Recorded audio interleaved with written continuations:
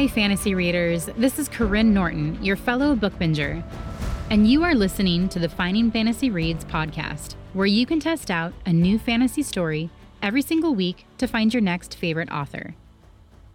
With Valentine's Day being tomorrow, I've been trying to pick some sweet romances for this month. So for the next 2 weeks, I've got a really fun King Thrushbeard retelling by Kate Stradling for you all to listen to. It has a more urban or contemporary setting than I usually feature, but that's mostly because I think it's hard to find stories that do it really well. So if you know of some more, send them my way.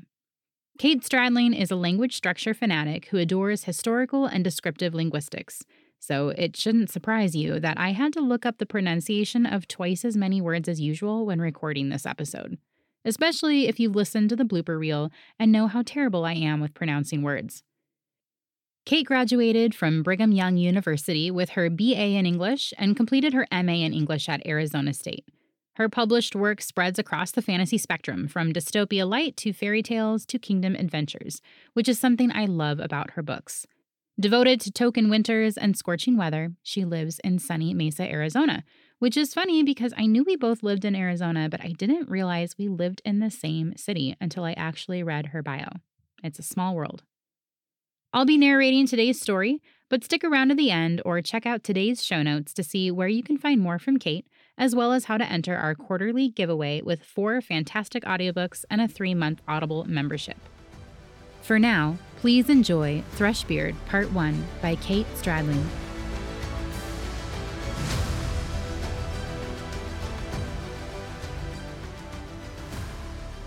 Chapter 1.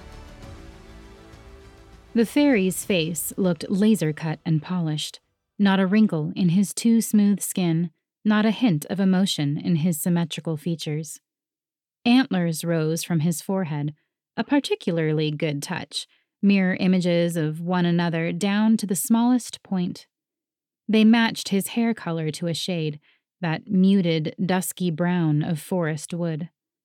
In fact, everything about him fell within a pre-designed color palette: browns and grays and softened golds.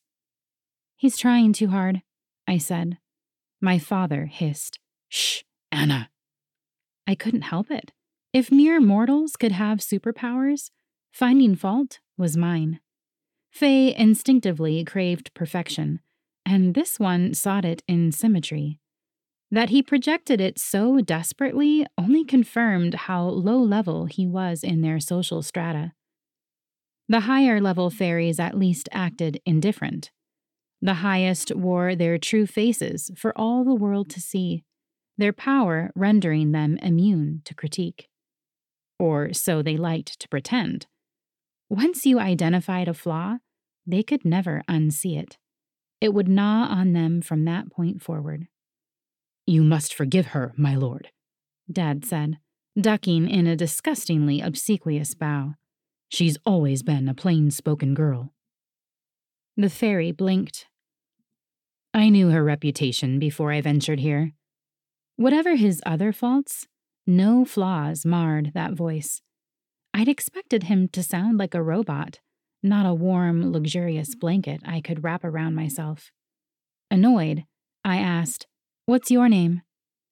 The creature shifted his head a degree, keen eyes studying me. Unlike the rest of him, those eyes were alive, even with their otherworldly golden hue. Gold irises were a hallmark of the Fae, the fair folk, this race of higher beings that silently, secretly existed alongside our own. After a moment's consideration, he extracted a business card from the breast pocket of his immaculate gray suit and proffered it to me. The card was square, corners rounded, dove gray with a gold embossed print. A single word stood out in all caps: Rainier. Of course, a palindrome. He wouldn't give his true name. Faye never did. But I might have guessed his love for symmetry would affect what he called himself. Below his name were a cell number, also palindromic, and his social media. The gray linen finish of the card obscured whether he was seelie or unseelie, which I took as evidence of his youth. Those two opposing courts had been decaying for centuries. Any who claimed either one these days did so from tradition rather than a true affiliation, and the newer generations of Fae seemed inclined to side with neither at all, which was a point in his favor, if it wasn't a ruse. I flipped the edge of the card against my palm. Where palindromes were concerned, I could hardly scoff. My own name had likely drawn this specimen here. Even so, I asked, were Otto and Bob not distinctive enough? Anna! Dad was going to burst a vein. A more loyal daughter might have taken pity. If he didn't want his firstborn insulting fairies, though, he should never have struck a bargain with my life as collateral. I could accept that the debt had to be paid, but I didn't have to be pleasant about it. Our visitor, far from bristling at my flippant question, took it seriously. I considered them, but determined that I have not the standing to support a cognomen as brief as either of those choices. Props to him for admitting his lowly status. All things considered, even the highest level Fae would have trouble pulling off a name like Bob. It invited friendliness and familiarity, whereas they preferred their distant ivory towers. The rest of his kind had left our family to die, a fitting punishment for my critical tongue.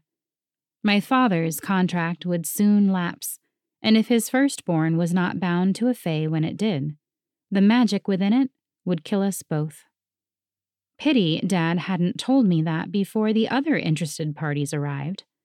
I'd insulted them all in sequence, pinpointing the flaws they preferred not to acknowledge.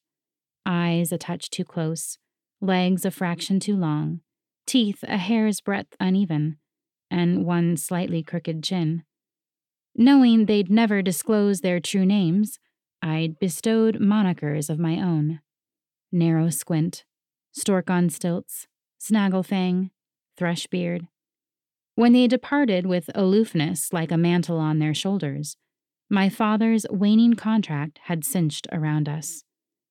For 3 days it had confined us to Dad's house, an unseen kidnapper waiting for one of its own kind to negotiate a hostage release. Rainier was our last hope, the only Fae to ignore whatever warnings his insulted superiors had issued, which added proof of his low standing. It meant he had not far to fall if his disobedience stoked their anger. They all wanted a fault finder, but one that would look toward their competitors rather than themselves. They wanted me to tear others down while reverencing them. Will you enter a contract? He asked with lips that might have been cast from resin. My father's anticipation, hope, desperation, radiated on me like heat from a furnace. This was a bitter pill. Only as chattel, not an alliance. An indenture made me his servant. An alliance would make me his wife. A brief widening of the Fae's eyes showed me the white above his irises. Beside me, Dad hissed my name again. Rainier, though, recovered his wits. You'd rather be indentured than free? An alliance isn't freedom. It's a different set of chains. The new contract would bind me regardless. Dad glanced between us, worried that his unexpected savior would turn and leave us to our fate. Rainier must have needed a fault finder quite badly, though. Instead of taking offense, he nodded. It is done. An invisible band loosened from around my lungs, the old contract relinquishing its hold. Dad's intake of breath beside me marked his own disenthrallment after 20 long years beneath its weight. Well, good for him, the miserable wretch. I spun away from them both and trekked into my room to gather my things. Chapter 2. We took public transportation, changing from a bus to the light rail system in the falling darkness. One might expect that an antlered, plastic-faced man would garner strange looks, but no one glanced at us twice. I wanted to write it off as a foible of city living, but I'd learned long before that what I saw and what the rest of humanity saw were not the same. Rainier would have at least 2 layers of glamours on himself. One for his fellow Fae, and another for the world in general. I could see past the second, but not the first. Presumably a side effect of my lifetime under a Fae bargain. While waiting for the train that headed into Central Phoenix, we stood apart from everyone else, as though in our own bubble. Out of the blue, he said, "You did not identify my flaws." His gaze was fixed upon the storefront across the tracks. He spoke as though he were merely curious, as if my response couldn't shatter his mental health for the foreseeable future. I glanced him over from top to toe and back again, my attention lingering on the antlers. So much material to work with. I could call him Reindeer instead of Rainier. I could claim the antlers were a fraction too low on his forehead and watch him squirm until he was able to rework the facade. Since I was already under contract, though, there was no point. "Yes, I did. I said you're trying too hard." He turned to look me dead in the eyes. "My physical flaws, I mean." Oh, well. If he was asking for it, I'd oblige. "They're too perfect." His angled brows arched. "There's no such thing as too perfect." "Living things are meant to have flaws. You're imperfect without them." He grimaced, the subtlest contortion of his cheeks a monumental cue for how my words unsettled him. I chuckled under my breath. Let him stew on that paradox for a while. The train arrived with a special car in its line, one that normal humans overlooked. While other passengers packed into the neighboring compartments, we strolled into shadows shared only by a dozen souls. The lack of overhead lighting catered to the unseelie Fae, more likely to commute this late. Rainier gestured me to a pair of seats removed from his fellows, but if he worried someone might notice a human in their midst, he needn't have. No one looked up from their cell phones. Faces shone like moons in the darkness, reflecting the light of their counterfeit suns. They were low-level Fae as well, masked and polished to avoid critique. A gallery of uncanny valley candidates, with bits of nature in their glamours to add to their otherworldliness. I shuddered and hugged my bag upon my lap. 7 stops later, we disembarked. A poster advert caught my attention. It had a certain resonance about it, a glamour that would hide it from normal humans. To the fairy kin who passed this way, it proclaimed a singular message. The word Thrushbeard, in 6-inch letters, above the logo of a Fae-specific social media platform. I stopped short, confused. Rainier, pausing beside me, followed my line of sight. "Oh, that. He changed the company's name." My throat constricted. "He who?" "Thrushbeard. He announced the change 2 days ago, both for himself and his platform." I jerked, too unnerved to suppress that telltale reaction. One of my erstwhile suitors had been a billionaire mogul? The company, formerly called Fable, dominated the realms of fair folk technology. I knew of it thanks to my father's business dealings, the same dealings that had enriched his bank accounts and fated me to this servitude. Ridiculous. The word slipped out before I thought to contain it. Rainier's golden stare bored into me, an unspoken demand that I elaborate. He's rebranding his whole company, his whole life, because of my offhand remark? If he doesn't, his competitors will. This way, it's his doing, and his clout will only grow. You might have shared his fortune if you hadn't spurned him. Oh, yeah, woe is me, I muttered under my breath. Every woman wanted a thin-skinned workaholic for a partner, right? Do you prefer the company's previous name? A note of curiosity colored his voice. I spared him a sidelong glance. It was a bit too close to feeble for my tastes.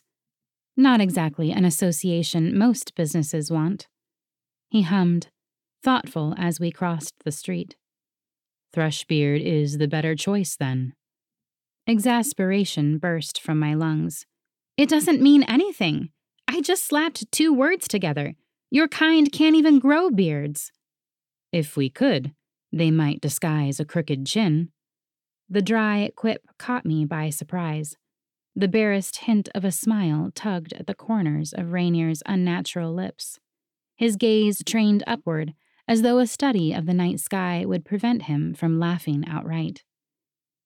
My cheeks warmed, though whether from anger, embarrassment, or delight, I wasn't sure. Someone with a glass face shouldn't exude such natural charm. And all your associates would assume you grew it for that purpose, so the beard itself would become a flaw. His golden gaze slid my direction and away again in tacit agreement. Hands in his pockets, he strode onward, not bothering to check that I followed.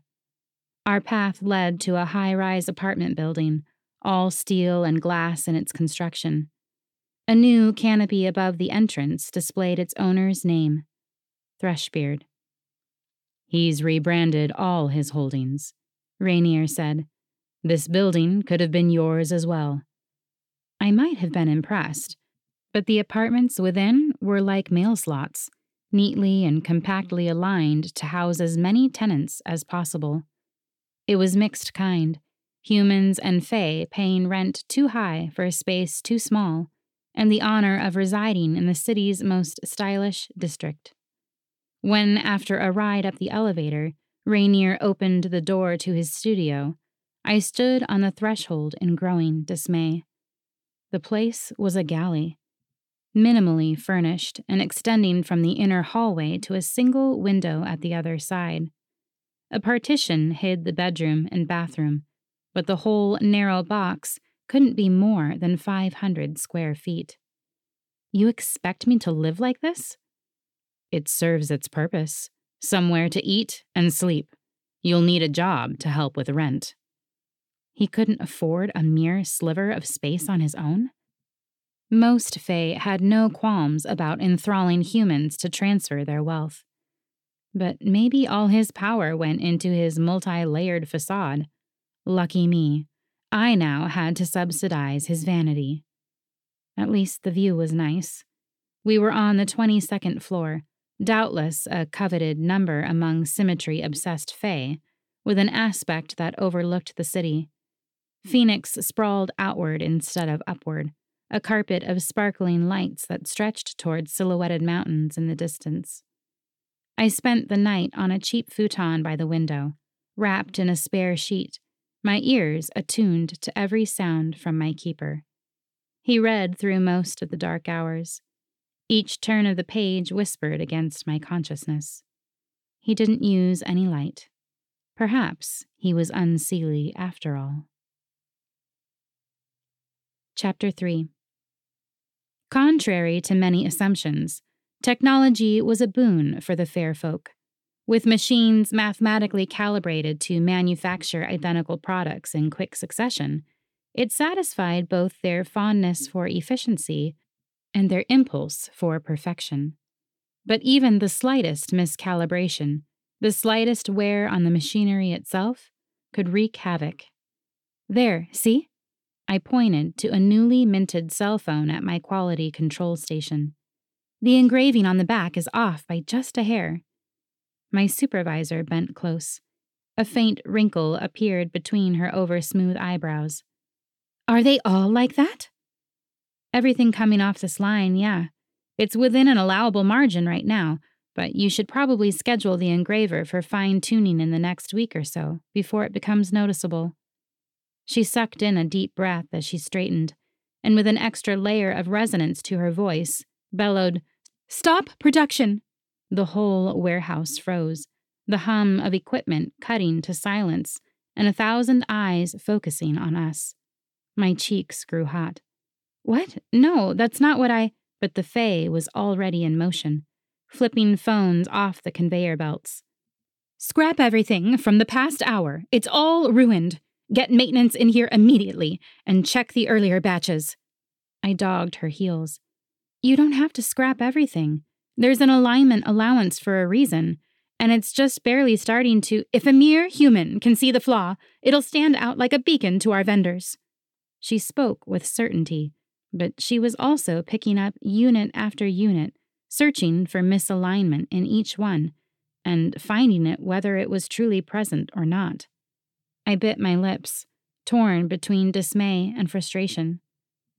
Behind me, several other QC workers, all of them Fae, gathered around my station, inspecting the product and returning to compare it with their own samples. Voices rose in pitch, like a wasp's nest cracked open, and panic rippled across the factory floor. I should have known to keep my big mouth shut. I ended my first and last day on this job in the security office, isolated from the rest of the employees, with a burly guard outside the room. When the door finally opened, I looked up to meet Rainier's smooth, impassive stare. He only said, "Time to go home." Silence pressed upon us as we left the building. It grew heavier with each step, until I couldn't bear it. I guess you know they fired me. They fired the whole quality control team, along with the supervisor and half of the workers on the floor. It'll delay their production schedule by weeks. Why did he seem more amused than upset? Did you know this would happen? I asked suspiciously. He had landed me the job. Had he wanted me to fail, and the factory along with me? You can't help but point out flaws, and we Fae can't help but see those flaws forever after. But did you expect me to derail their whole production line in a single afternoon? No. He spoiled this by adding, I assumed it would take a few days. I halted, hands in my pockets and a scowl on my face. Unseelie Fae were prone toward mischief. What's your game? His brows arched, aloofness upon him like a shroud. My game? Was this a personal vendetta, or did you only want to make trouble for someone else?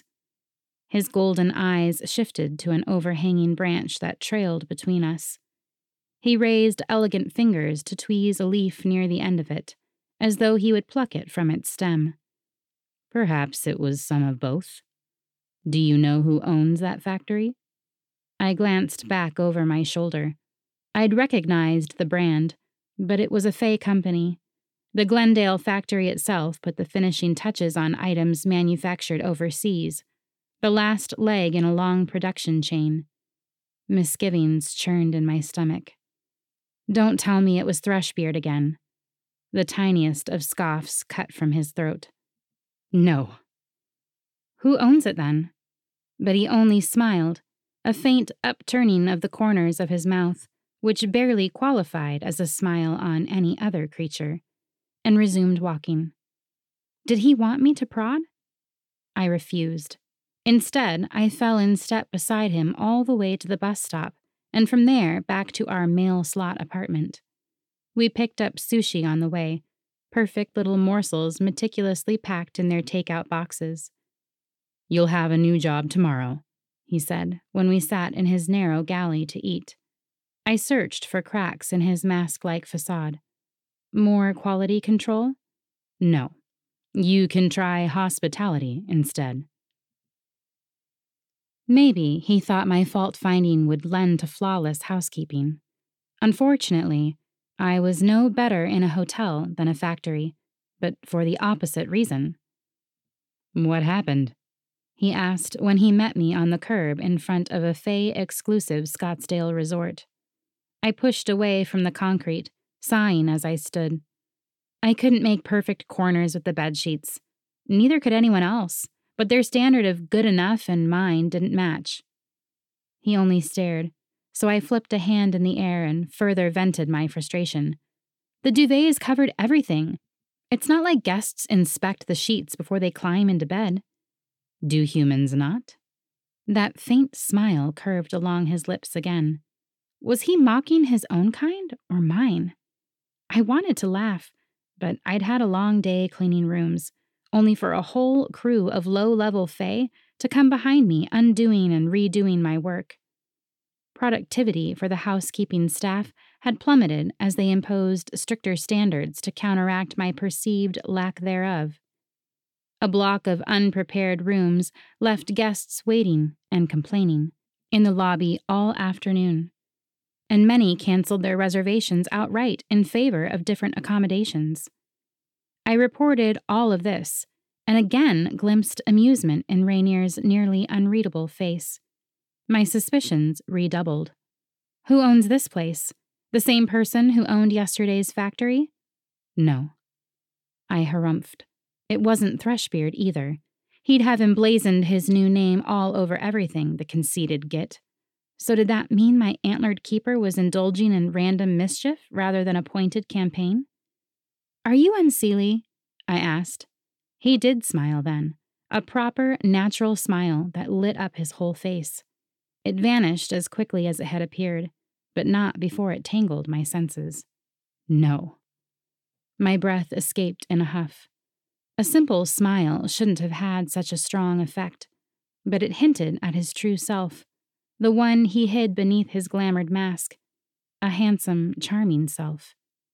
Fae were always more beautiful than humans, but because so many obscured their looks, that was easy to forget. I composed my nerves, forcing calm into my voice. Seelie, then? No, those courts are ancient relics. Interesting. I hadn't thought he would admit it. Tradition was easier than new paradigms for humans and fae alike. It was easier to classify their kind as light or dark rather than to battle with ambiguity in their motives. I'd rather he had claimed one or the other, but I think he liked to leave me guessing. What did you do all day? I asked as we walked toward the nearest bus stop. I have a job. What kind of job? I sit behind a desk and fail to meet people's expectations. So, a disgruntled office worker? He didn't sound disgruntled, but maybe the havoc I kept causing served as a sort of pressure release. Maybe that's why he wanted a human under contract in the first place. What kind of job will I have tomorrow? I asked, certain that he had already had a new one lined up. He glanced at me and away again. Retail. I know a shop that needs another sales associate. A fae shop, I presume? I don't have many connections with humans or their businesses. If you want to go through the application and interview process for a job of your choosing, you may. But I doubt you can do all that by tomorrow morning. I lapsed into silence, annoyed. Fairies used relationships as a form of social collateral to a degree that seemed absurd from a human perspective, but at a price.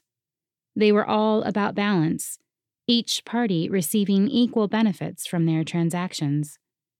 If Rainier kept using his clout to get me work only for me to blunder horribly on the job, the resulting imbalance would do him no favors. I'm good at retail, I said. I worked at the mall when I was in high school. No doubt that skill will serve you well.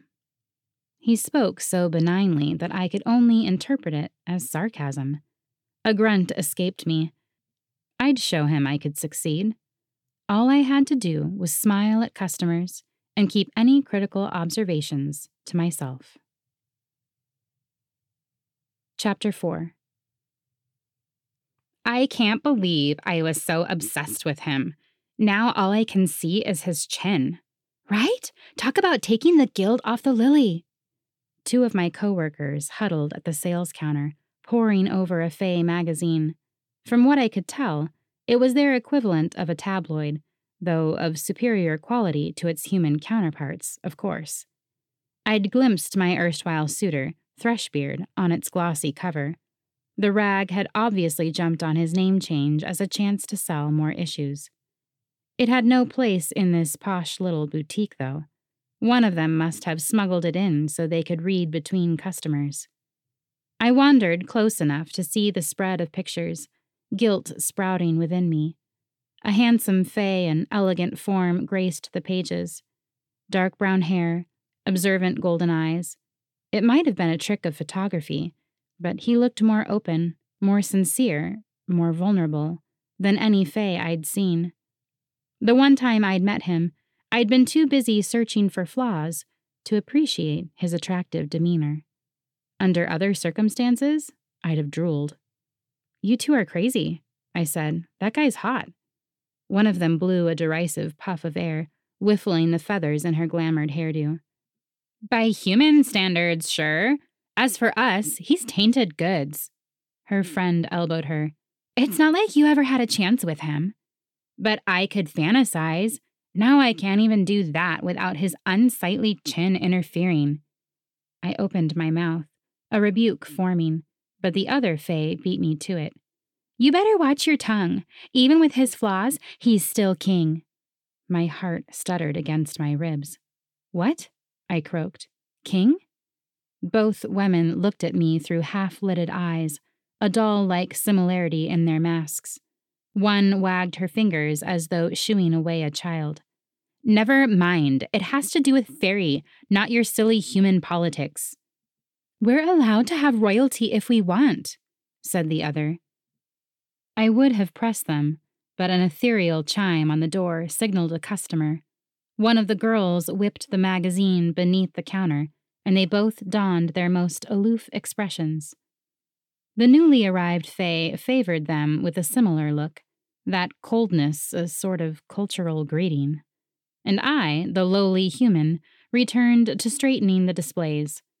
The shop branded itself as a lifestyle retailer, with products that catered to aesthetics of minimalism and symmetry. Everything was grossly overpriced, no doubt to make up for the exorbitant rent that its high street location demanded. Plate glass windows extended from floor to ceiling in one corner, giving a bright, broad view of the North Phoenix shopping district's crossroads. Cars parked all along the street, except directly in front of this store, human drivers failing to see the row of spaces here, and fae arriving one at a time as if by appointment. I ruminated through the rest of my shift until day bled into night and the last customer left with a branded bag of goods. I helped my coworkers lock up the storefront and departed while they balanced the register. Rainier was waiting in the alcove behind the store, hands buried in the pockets of his gray slacks. "Set anything on fire?" he asked. I sniffed and started toward the street. We'd remained open long beyond when the other shops had closed. Traffic was scarce, and public transportation more so. It had taken an hour and a half to get here this morning, and wouldn't be any quicker going home. "Why do you always get me work so far from where we live?" I asked. "Is it so no one can trace my chaos back to you?" "Did you cause chaos today?" "No, I was a model employee." "That's a nice improvement." I stopped short to glare. "I wasn't trying to cause chaos the other times." "Humans can't help but cause chaos where fae are concerned. We value stability, and you value change." "That's not—" I bit back my protest, wary that he might be goading me. Under my breath, I muttered, "You value stagnation, and we value progress." "That's what I said." I shot him a scowl and continued toward the bus stop. Silence filled the space between us until my cares of that afternoon bubbled past my lips. "The fae I was working with said Thrushbeard's a king. Is that true?" Rainier remained impassive. "Not by human considerations." "But you consider him a king?"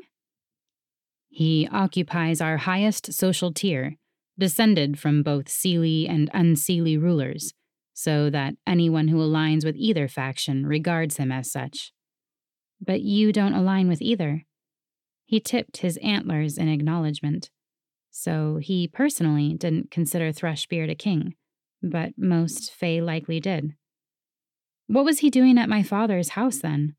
The king of fairy couldn't possibly stoop to taking a human bride." Whatever else I didn't understand about Dad's contract, that first batch of Fae had sought marriage as its fulfillment. If Thrushbeard was king, the others were nearly as distinguished, none of them bothering with a glamour to disguise their true faces. "How can you know so much about Fae, and yet so little?" Rainier asked. I bristled. "It's not like anyone taught me. I picked up things over the years of your kind visiting my father. Scraps of conversation when I could hear, careful observation when I couldn't. If there's an instruction manual, kindly point me that direction." He suppressed a chuckle. "Higher-ranked Fae often marry humans. They can't marry Fae in the lower tiers without losing their own standing, and in the upper echelons, everyone's related. So the choice lies between a human spouse or inbreeding." I winced. "Okay, got it. But that doesn't explain why they can't date a human instead of claiming one through contract." "They're supposed to. Firstborn contracts were forbidden a century ago. They still occur because humans don't know any better. The magic itself still works, and if the contract remains a secret, it's an easy way to claim a partner. Your father's contract didn't." His wry expression, one corner of his mouth upturned in cynical amusement, almost humanized his face. My breath caught as his words sank in. "What do you mean?" "You're a smart girl, Anna. You know what I mean." I swallowed, lapsing back into silence. If Dad's contract had remained a secret, only one Fae would have appeared on the day of reckoning, with leverage enough to force my cooperation. Instead, 4 had come and gone, and a 5th had collected the spoils they had left behind. "Which one of them set the contract with my dad?" I asked, my voice hollow. "None. One of them had an underling who set it on his behalf, and over the years, that underling wasn't as tight-lipped as he was meant to be." "So it reached all the way to your king, and he thought he'd try his hand along with everyone else," I surmised. "I guess it's only forbidden to those beneath him." "Fae magic requires that its bargains be fulfilled. Thrushbeard didn't set the contract, but as king, once he knew of it, he bore the responsibility of seeing it equitably executed." And I had insulted him for his troubles, forcing him to rebrand his entire life. "What was his name before it was Thrushbeard?" "He called himself Aethelric." I didn't miss the careful wording. "Not his real name, I'm guessing." "No. It means noble ruler, as generic a name as any Fae can take. He'd only reveal his true name to those he keeps closest to him." He knew an awful lot about the king for someone who claimed not to consider him one. Another suspicion wriggled its way through my lips. "Did he send you to my father's house?" Rainier didn't even blink at the implication. "I came to you of my own choice." "Why?" "Because I like balance. A daughter dying for her father's foolish crimes might satisfy the magic itself, but it bothers me." Meaning that whatever avenue he'd heard of my plight, he'd taken it upon himself to offer me an escape. With some reservation, I said, "I suppose I should thank you." "No. Death was your only other option, so entering a contract with me wasn't a true choice. At least you can earn out an indenture, though." "How?" The word leapt from my tongue before I could stop it. I didn't want to seem eager, lest that give him further leverage against me, but neither could I contain my sudden surge of hope. Rainier grunted a laugh, the most amusement I'd seen from him yet. "Hard work, just like you're already doing." "For how long?" If Fae legends were any indication, it might be hundreds of years. Sure enough. "As long as it takes to satisfy the debt," he said, which nicely killed my fledgling expectations.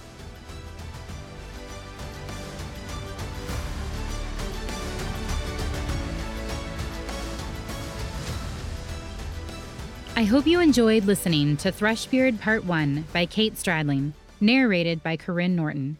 If you want to read more by Kate, go to katestradling.com to find more of her books. I'll also have a link in the show notes that will take you directly to an EPUB download for Thrushbeard.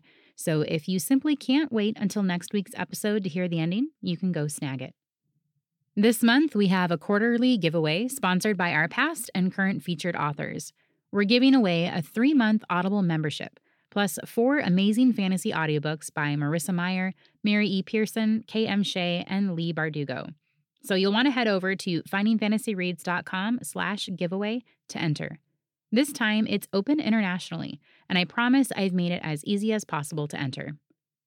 If you haven't already, please subscribe to Finding Fantasy Reads. It lets you automatically download new episodes as they come in, but it also helps increase the podcast's visibility on podcast platforms, which helps both authors and listeners find the show.